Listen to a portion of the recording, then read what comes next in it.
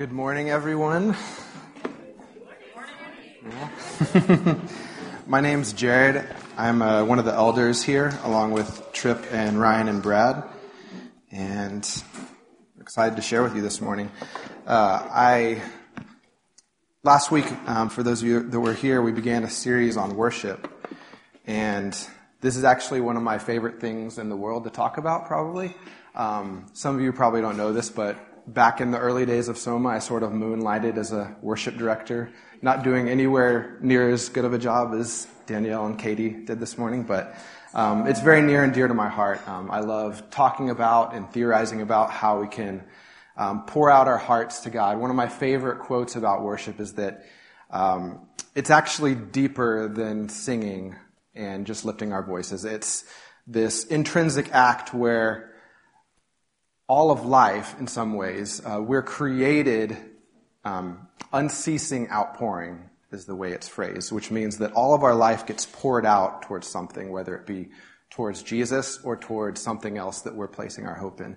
And so with that sort of framing, I'm excited to talk about liturgy. This series is sort of focused on the idea of liturgy, which for those of you who are unfamiliar, it's not this high church sort of archaic or hard to understand concept. It's actually a very mundane, everyday concept. We go to the gas station. You have a series of events that happen when you go to the gas station. You take your card out, you put it in, you take the nozzle out, you put it in your car, and then you close it up and drive away. And so all liturgy actually is a series of events that is sort of a habit or a normative thing to accomplish a task, and that it actually becomes sort of this thing that you don't even think about anymore, but has this intrinsic power in your life, way more than filling up your car with gas. But so every church has a liturgy, whether it's intentional or unintentional, and it's the story that the actions that we do when we get together, the things that our gathering is comprised of. It's the story those actions tell that actually begins to form who we are as a people. And so it's important when we acknowledge that power of what we do when we get together to actually examine what is being formed in us. And is it unintentional or is it intentional? Is it Jesus being formed in us, or is it emotionalism or some sort of cold, dead classroom vibe? Or are we actually coming together to feast on Jesus together? So last week we started with call to worship and adoration, which is sort of God's initiating, like we believe that in creation God initiated, He revealed Himself to us. And our first response is worship when we see the glory of God. Today we get into confession. And you may have the same first thought I did. For me in my mind, when I first think about it, confession can kind of seem like an antonym to worship. Like it kind of seems like, well, we're here to worship. Why do I want to be introspective and like sort of melancholy? But I hope by the end of our time this morning that we'll see how worship is actually only possible when true confession happens. So I'll read our scripture for this morning, and then we'll jump in and get going. This is out of Psalm 51. Have mercy on me, O God, according to your steadfast love, according to your abundant mercy, blot out my transgressions. Wash me thoroughly from my iniquity and cleanse me from my sin. For I know my transgressions and my sin is ever before me. Against you and you only have I sinned and done what is evil in your sight, so that you may be justified in your words and blameless in your judgment. Behold, I was brought forth in iniquity, and in sin did my mother conceive me. Behold, you delight in truth in the inward being, and you teach me wisdom in the secret heart. Purge me with hyssop, and I shall be clean. Wash me, and I shall be whiter than snow. Let me hear joy and gladness. Let the bones that you have broken rejoice. Hide your face from my sins and blot out all my iniquities. Create in me a clean heart, O God, and renew a right spirit within me. Cast me not away from your presence, and take not your Holy Spirit from me. Restore to me the joy of your salvation, and uphold me with a willing spirit. Then I will teach transgressors your ways, and sinners will return to you. Deliver me from blood guiltiness, O God of my salvation, and my tongue will sing aloud of your righteousness. O Lord, open my lips, and my mouth will declare your praise. For you will not delight in sacrifice, or I would give it.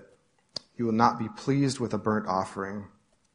The sacrifices of God are a broken spirit, a broken and contrite heart, O God, you will not despise.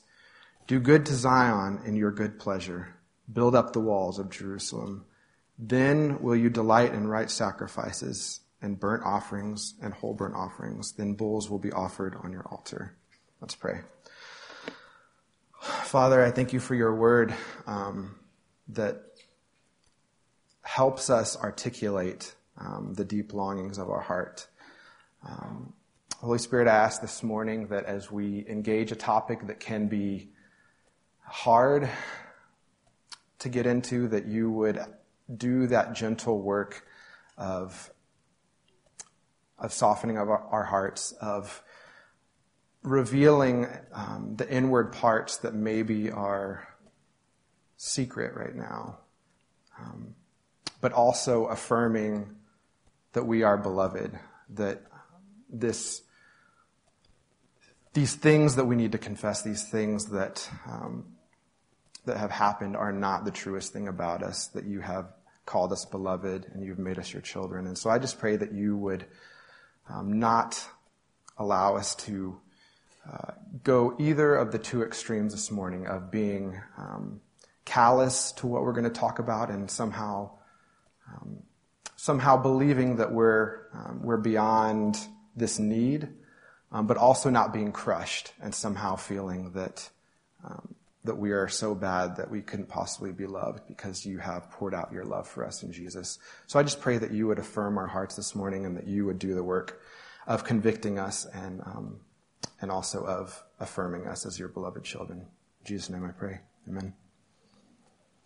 So, we began in Act 1 last week. We met the characters in the story. We discovered the world.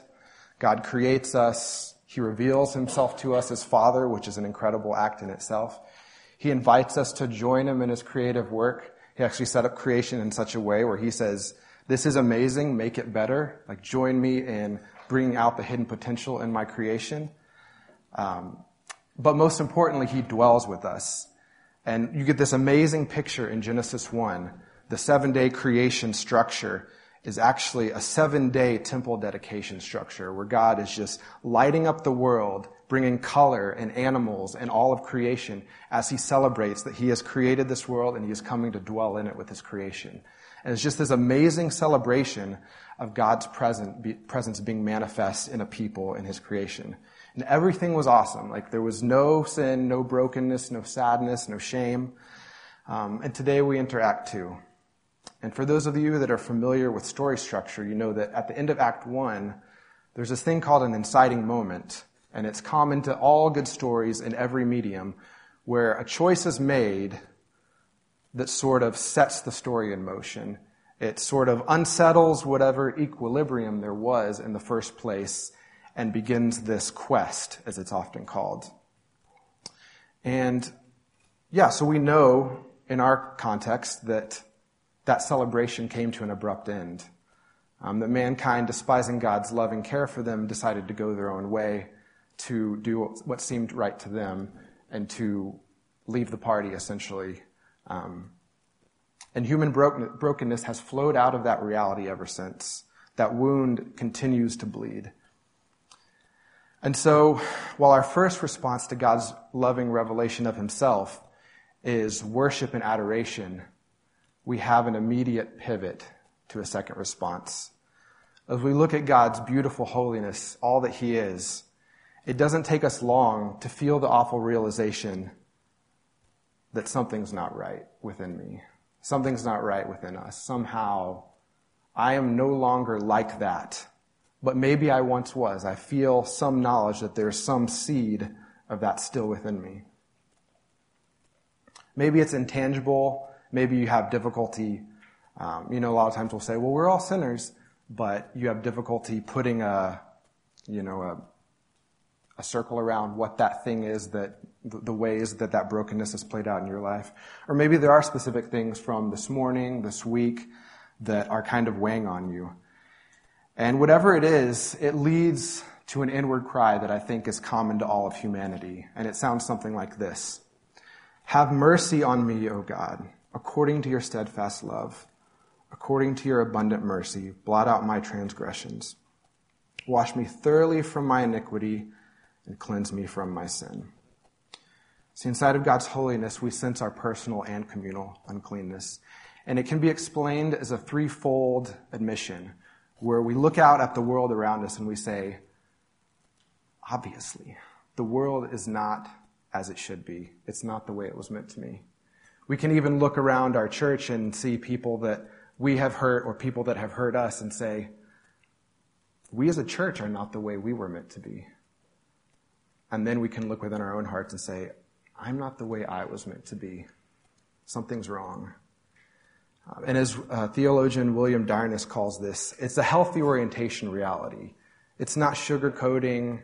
It's not whitewashing anything. It's being aware of the brokenness that we're walking in. Not in a way where we're overwhelmed by it, but in a way that we are acknowledging and being truthful about it.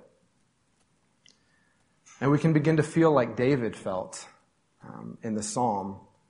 He said, "For I know my transgressions and my sin is ever before me."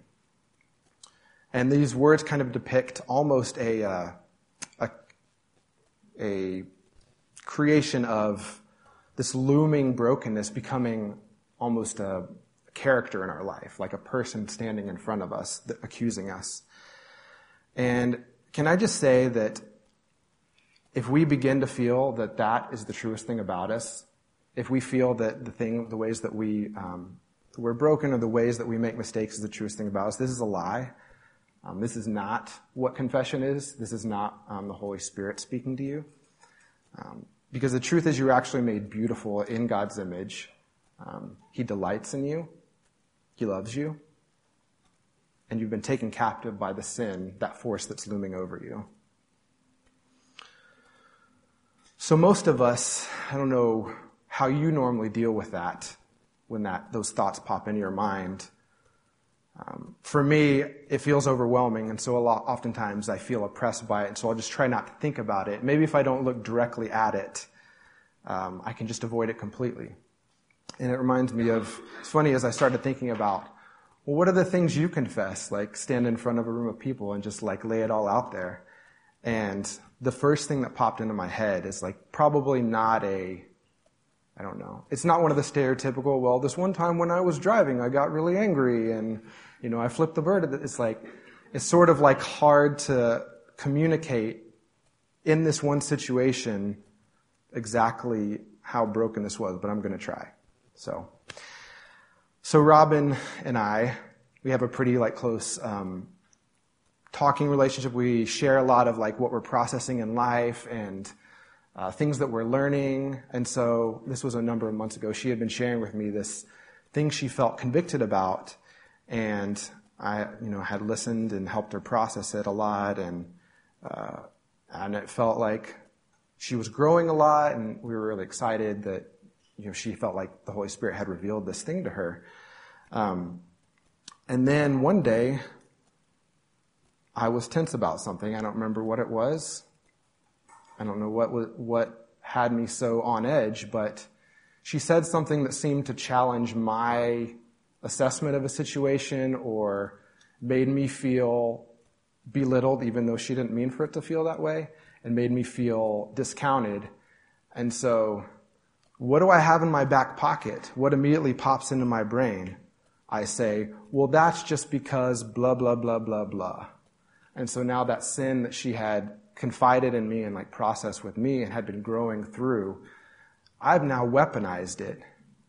And so that is some of the most convicting sin I think we've gone through in our marriage. Just almost having what the heck was that? After that happened, looking at it, sort of an out-of-body experience. That was not me. Why did I just do that?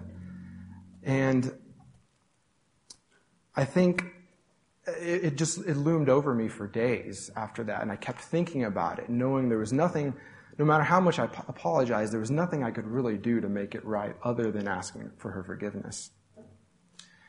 And I think as we look at how we handle those situations when they come up, there's a few different well-trodden paths that we can walk through, ways that we can manage our sin and brokenness, or ways that we can try to get out from under it. And so the first one that we're going to talk about this morning is called the it's okay path. And I think this starts when we're kids. And I think for those of us who are parents, this could just be my own neurosis, but I think we have to be careful the words we use when kids are working through conflicts, because millions per day happen. So it's a laboratory of learning conflict management and forgiveness when you have children. And so, picture this scenario. Kid A hurts kid B. Parents from both kids come to the situation and say, oh, did you work through whatever happened? And then say, oh, did you apologize? Kid A apologizes to kid B. What does kid B normally 90% of the time say? It's okay. And I think the reality is, it's not okay. Someone was hurt. And see, we as humans just arbitrarily judge when it is, when it isn't okay. And it's a way of moving past and not being bound up in whatever just happened. And one of the most awkward things as a parent, and probably as a human and an individual, is to pivot and to say, do you forgive me? Or to say, I forgive you if you're on the side that was hurt. It can be really awkward. And it's even harder for adults, because I think we know on some level that there was pain, it happened, I didn't imagine it, and it needs to be addressed somehow. We can't just say it's okay. And I think Tim Keller acknowledges this reality when he says, the essence of forgiveness is absorbing pain instead of giving it. And so he's saying that the only way to work through those situations is to actually take on the pain so that the relationship can be healed. As we remember, Jesus absorbed our pain and sin. I can do likewise as I look to him, but only as I look to him. Because if I try to do it somehow as the source of forgiveness, then I will end up getting crushed under the weight of that myself. So it becomes a conduit where Jesus' forgiveness is extended to others. But do you guys ever find yourself, after forgiving someone, wanting them to still feel your pain? You're like, I know we worked through that conflict, but you really still should be feeling what you did to me. Like, that was not okay. Because if that's true, then you haven't forgiven them. That's not forgiveness. And see, the it's okay path is where David starts at the beginning of our psalm. If you recall the story, first he sees Bathsheba bathing, and he has one of his men bring her to him. He sleeps with her, she gets pregnant, and then he says, well, I got to make this okay. So he brings her husband home from battle, and he says, well, maybe if he just goes to her and sleeps with her, then the timing will be close enough that I'll be off the hook. And out of loyalty to his fellow soldiers and to God, he refuses. He won't go home to his wife.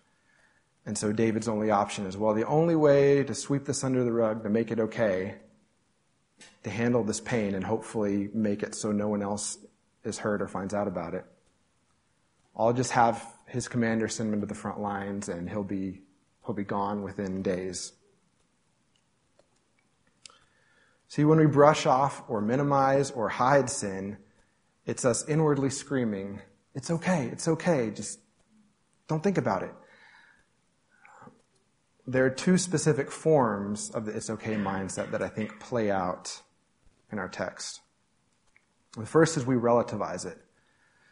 Maybe when you're arguing with your spouse, you start to feel that conviction of, I'm actually not in the right, like, this is on me. But then that, sense to self-justify wells up, and you say, well, but she started all this. If we wouldn't be fighting right now if she hadn't, or if he hadn't. It's sort of the she hit me first moment that you have in kids. Whoever started it is obviously to blame, at least in common parenting speak. Inevitably, we feel the futility knowing that it's so much bigger than that little interpersonal spat. There's no way it can be reduced down to that. And it's as David says in verse 4, against you and you only, God, that we have sinned and done what is evil in your sight, so that you, not I, may be justified in your words and blameless in your, not my judgment. See, there's no escaping it because we know on some level that he sees us and knows us and that his judgment is unimpeachable. There's no way that we can explain it away or do a he said, she said. And I think that's why relativizing it is such an attractive option, because if there is no absolute unimpeachable judgment, then it's just people.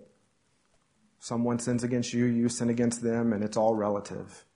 It's okay, seems like a viable solution.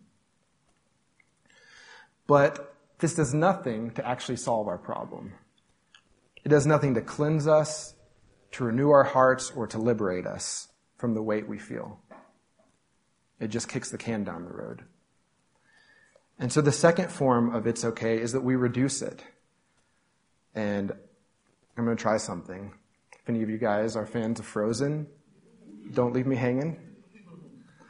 You know the song Fixer Upper? So there's this one line in it that the first time I heard it, I kind of jumped. So finish the end of this line for me. People make bad choices if they're mad or scared or stressed. Y'all left me hanging.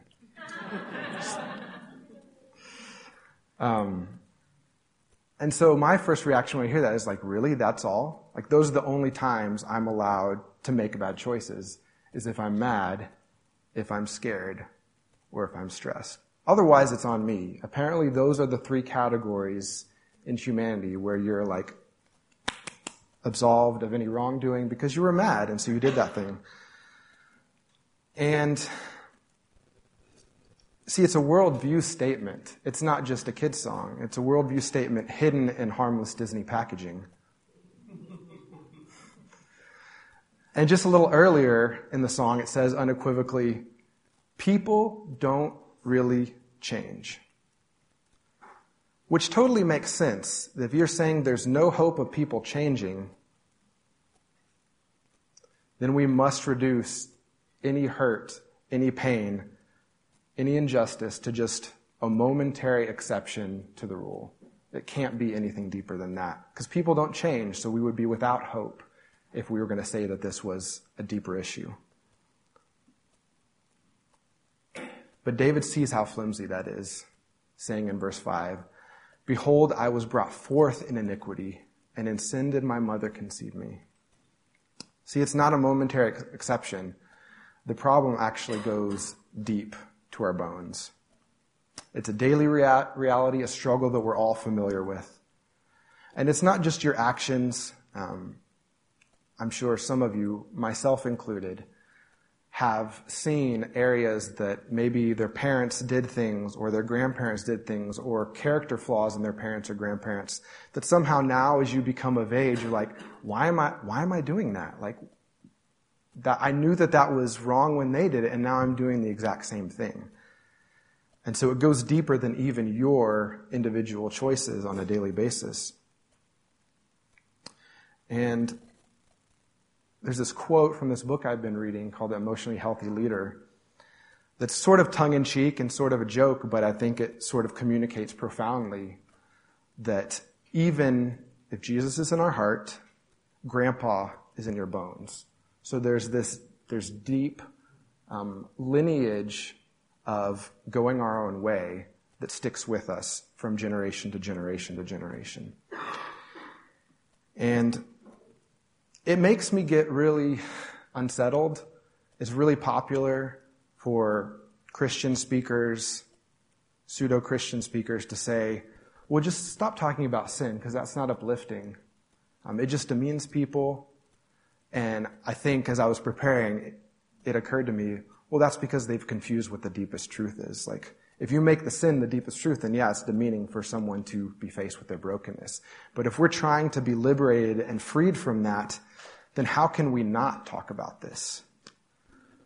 So it kind of reminded me of that part. If you guys we didn't cover Jeremiah in our Minor Prophet series, but there's a lot of similar things said. And there's this one verse in Jeremiah where he says, sort of mourning for the brokenness of his people, they dress the wound of my people as though it were not serious, saying, peace, peace, when there is no peace. And it's this image of someone comes in with a broken limb and you just send them on their merry way with a bandage and say it'll be okay.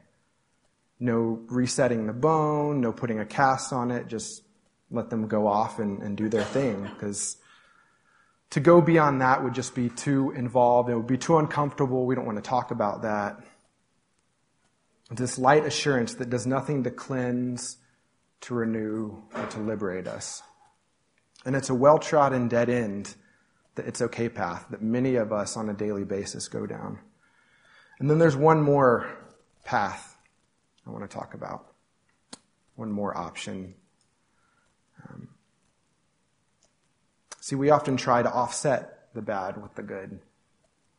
And to say, well, for David, this was offering sacrifices. Like, I can just keep doing what I was doing and bring my best offering to God. And you can kind of imagine this inner monologue David's having where he's like, how much would it take? How much would I have to give to make this go away?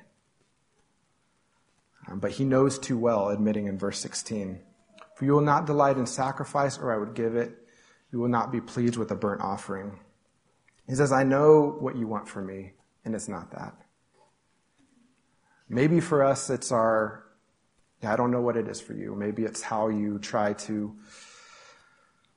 offset those bad things with good things. Maybe you had a hard conversation where you hurt someone, and so you're going to tell that person a bunch of nice things. And the reality is that's not bad in and of itself. It's actually good to say nice things to people. But the test is how you react if the hurt is still there. Is your heart saying, wait, you can't be mad anymore because I did that thing for you. I said that thing for you that wiped it away. But the reality is that's not how relationships work. It's not a zero-sum game. It's easy to think if I do enough today, maybe I can blot out my own sin. But we weep when the stains are still there at night. And I should note that we're not saying that God doesn't want sacrifice, because later there will be lots of joyful sacrifice. God's just saying, I won't accept this now, because it would be hollow, pretentious worship. See, God never receives anyone based on what they bring to him. It's never about that. Only by his abundant mercy. So not only are these efforts to offset and to zero out the balance hollow, as long as we're doing that, as long as we're spinning our wheels, we actually plunge deeper into bondage. Because it's just, in reality, another form of going our own way, which started this whole cycle to begin with. So we've tried those two paths, right? It's okay path, relativizing, reducing it. And we've tried this moral and religious activity, doing good deeds, trying to make the world a better place, thinking that we can sway the scale.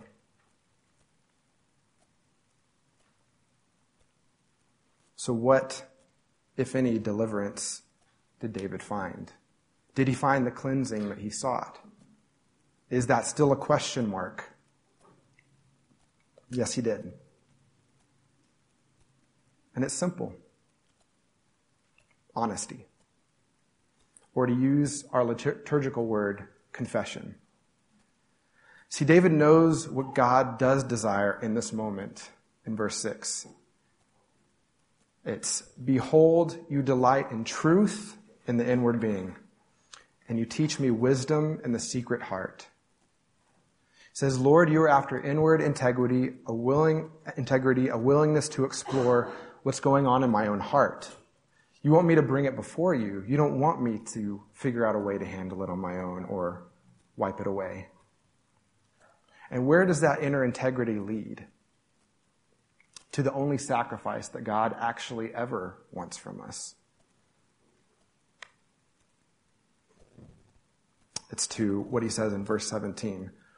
The sacrifice of God are a broken spirit, a broken and contrite heart. O God, you will not despise. A healthy orientation to reality. And this is why confession is crucial to worship, because anything else is a lie. Anything else is us coming to God under pretension, and it's hollow, and it assumes that we are something, that we are in a place that we're not, and that our past is different from what it is. And over again, God calls us to worship in spirit and truth. You might say all this talk of a broken spirit, though, this is very heavy, very heavy-handed. Doesn't that make God violent or sadistic? And I would say yes, except no. This type of breaking isn't harmful. So it's not as if you're being obliterated by exposing this brokenness. It's not as if you're losing that truest part about yourself. See, though painful as this process can be, it's actually restorative. It's like a physician re-breaking a broken bone that's healed all gnarly so that it can heal properly. See, the result of being broken, as we see in verse 8, is so we can hear joy and gladness. Let the bones that you have broken rejoice. And I love how it's rendered in the Message translation, which is kind of technically a paraphrase, but some things it gets more clearly. And it says, set these once broken bones to dancing. So it's healing to the result of dancing. And I love that image because you can imagine trying to dance on an injury like what we talked about in Jeremiah, where you've just been sent on your way, it was bandaged up, no one really looked at the severity of it, and you actually end up having a far greater wound, a far greater injury and trauma to yourself, because we avoided talking about what was broken. And we said we were being kind when actually we were being negligent. But when we confess an inward truth, Jesus enters into our pain. He's our great physician, coming into our inner being with his inward truth, teaching wisdom to our secret heart.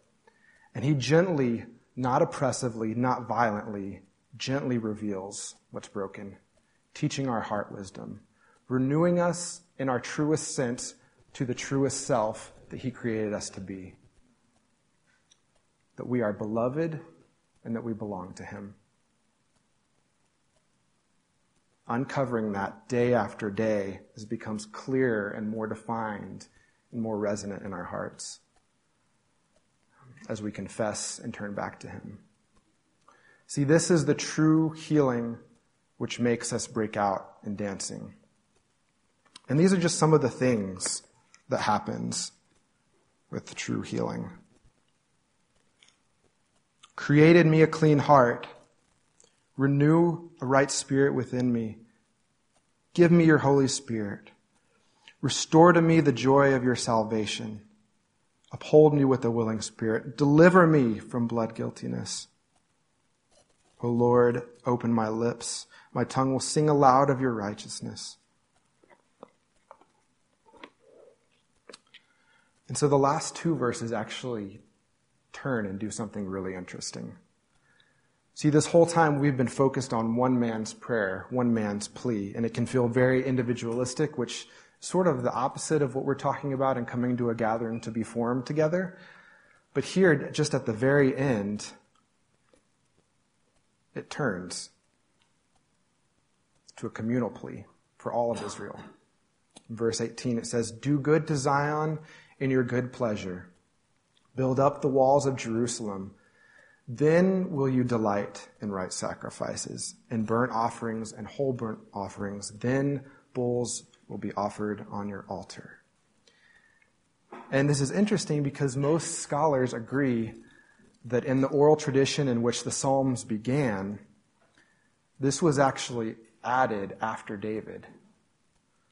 So this was Israel repeating, sharing, living the Psalms that David wrote, inhabiting them with their own stories, and actually going through that journey of confession with him.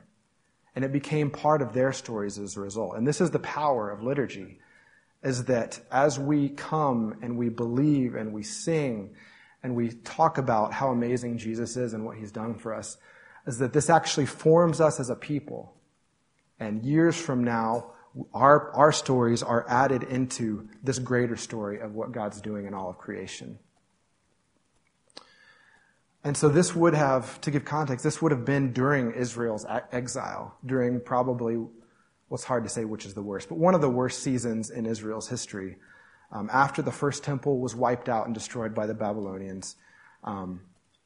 But before, if you guys remember, in Nehemiah, King Cyrus of Persia actually made a decree for Israel to go back to Jerusalem. And so this is when Nehemiah would rally Israel to rebuild its walls and the temple. And that catalyzed a revival in Israel. So this part of the psalm happened somewhere before that culmination. It's like a little mini prophecy here in the Psalms.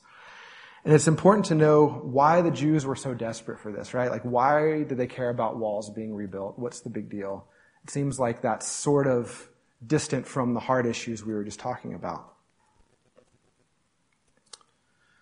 See, they realized that the walls of Jerusalem had been broken down for a reason. The Babylonians weren't absolute. They didn't somehow thwart God's purposes and just overrule him. God allowed that to happen. It was God's indictment on the rampant injustice and oppression that was happening in Israel. He said, if you guys aren't going to follow and live the beautiful way that I gave you to live, that's actually going to lead to your flourishing, I'm going to let that happen. I'm going to let the results of that take place until you come back, until you see what has happened here. See, it revealed for them just how far they had gone, that maybe what seemed as a trivial act of like, we're actually going to turn from God to focusing on other things, actually had all these unintended consequences that spilled out in every area of life, between their neighbor, between their spouse, between their coworkers, where all of a sudden they had no reason to treat anyone with grace or forgiveness. It was all for themselves. Why would they do anything other than that if they're no longer living turned towards God? See, for them, the rebuilding of walls represented God once again coming to dwell with his people, his good kingdom being established. And this would mean a new temple dedication like in creation and like the first temple under King Solomon, where there was a party and people were excited and remembered God's grace and love for them and all that he had done for them and how his ways were so much better than their ways. See, they were a people ready for God's presence. They had lived under this oppressive rule for so long. And much the way our broken bones are rebuilt and ready for God's Spirit to dwell in us. See, from the beginning of the exile under Syria, this was Israel's hope, right? That God would bring his kingdom to cleanse, renew, and liberate them from oppression. That dwelling with them, he would reestablish his loving rule and reign. And they understand now what the prophets were saying, that this oppression spills out of that turning from God. And they are broken down themselves spiritually and physically, just like the walls of Zion. And they come to God broken and contrite, not under pretense, but in truth in their inner being, just as David was. And God answers this plea. He's good to Zion. He does build up their walls. There is much sacrificing and worship now as the temple is consecrated, not to earn God's favor or to say it's okay or to offset any of that brokenness, but because they had just seen God restore them completely from utter brokenness. And how could they not celebrate? But this was only a foretaste of the kingdom. See, much like all of the other points where God's rule and reign is manifest throughout the story, it didn't last. People turned back to their own way. They went back to going their own way and rejecting God, doing their own thing. But the king had not yet come. But 500 years later, Jesus did come. But he didn't come as the warlord Messiah, overthrowing just the latest in a long line of oppressors. He came as a suffering Messiah. He conquered the oppression of sin for all time, not through aggression, not by wiping them out, but by enduring and laying his life down on a Roman cross. He came broken and contrite, not for himself, but for the sins of the whole world, for us. He cleansed us in a way that we could not, blotting out our sin through the washing of his own blood. His heart was broken so that he could create in us a clean heart. His body and spirit were broken down so that we can hear joy and so that our bones can be rebuilt to dancing. See, he delivered us from guilt by being condemned on our behalf. That looming shadow we talked about at the beginning that stood over you has no power over you in Christ Jesus. Because the law of the Spirit of life has set you free. And finally, he was cast out of God's presence so that we never would be. So God's Spirit now dwelling in us forever as we are his new temple. And the celebration continues. So that no matter where you're coming from, today you can be forgiven. Because when we confess our sins, he is faithful to forgive us and cleanse us of all unrighteousness. And maybe you need to hear that for the first time this morning. That this forgiveness is offered to you in Christ. And I would just ask you and offer it to you. Receive cleansing, renewal, liberation. Jesus lived, he died, and he was raised for you. And if that's you, if you're processing, is this something that could actually free me from the oppression that I feel as I walk out my daily life? Can Jesus actually reach into my story and pull me out of that? Please come talk to me or Tripp or someone here that you know. We would love to process that with you. Maybe you know Jesus, but you feel convicted of the paths that you take to avoid him, to avoid that inward truth, to avoid that surrender, to let him heal you. And I would just ask him to heal you. Trust him enough to invite him into those areas that you've avoided for so long. Maybe you are overcome and have been walking for a long time believing that the brokenness in your life is the truest thing about you. It's not. You are beloved by God. You belong to him. You are his beloved child.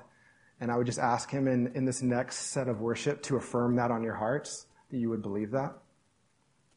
And maybe you feel led to confession to a specific person. Maybe there's something that's been going on in your life between you and a person. And this is the time to go to that person and be reconciled because he is faithful to forgive, and so we can be faithful to forgive one another.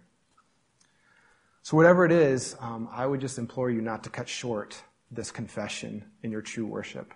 This is the time to begin, for this to become a normative act in your life where you look at yourself each morning and say, God, go with me to my inner being. Bring your inward truth. Teach wisdom to my secret heart. Reveal what's broken and heal my broken bones to dancing.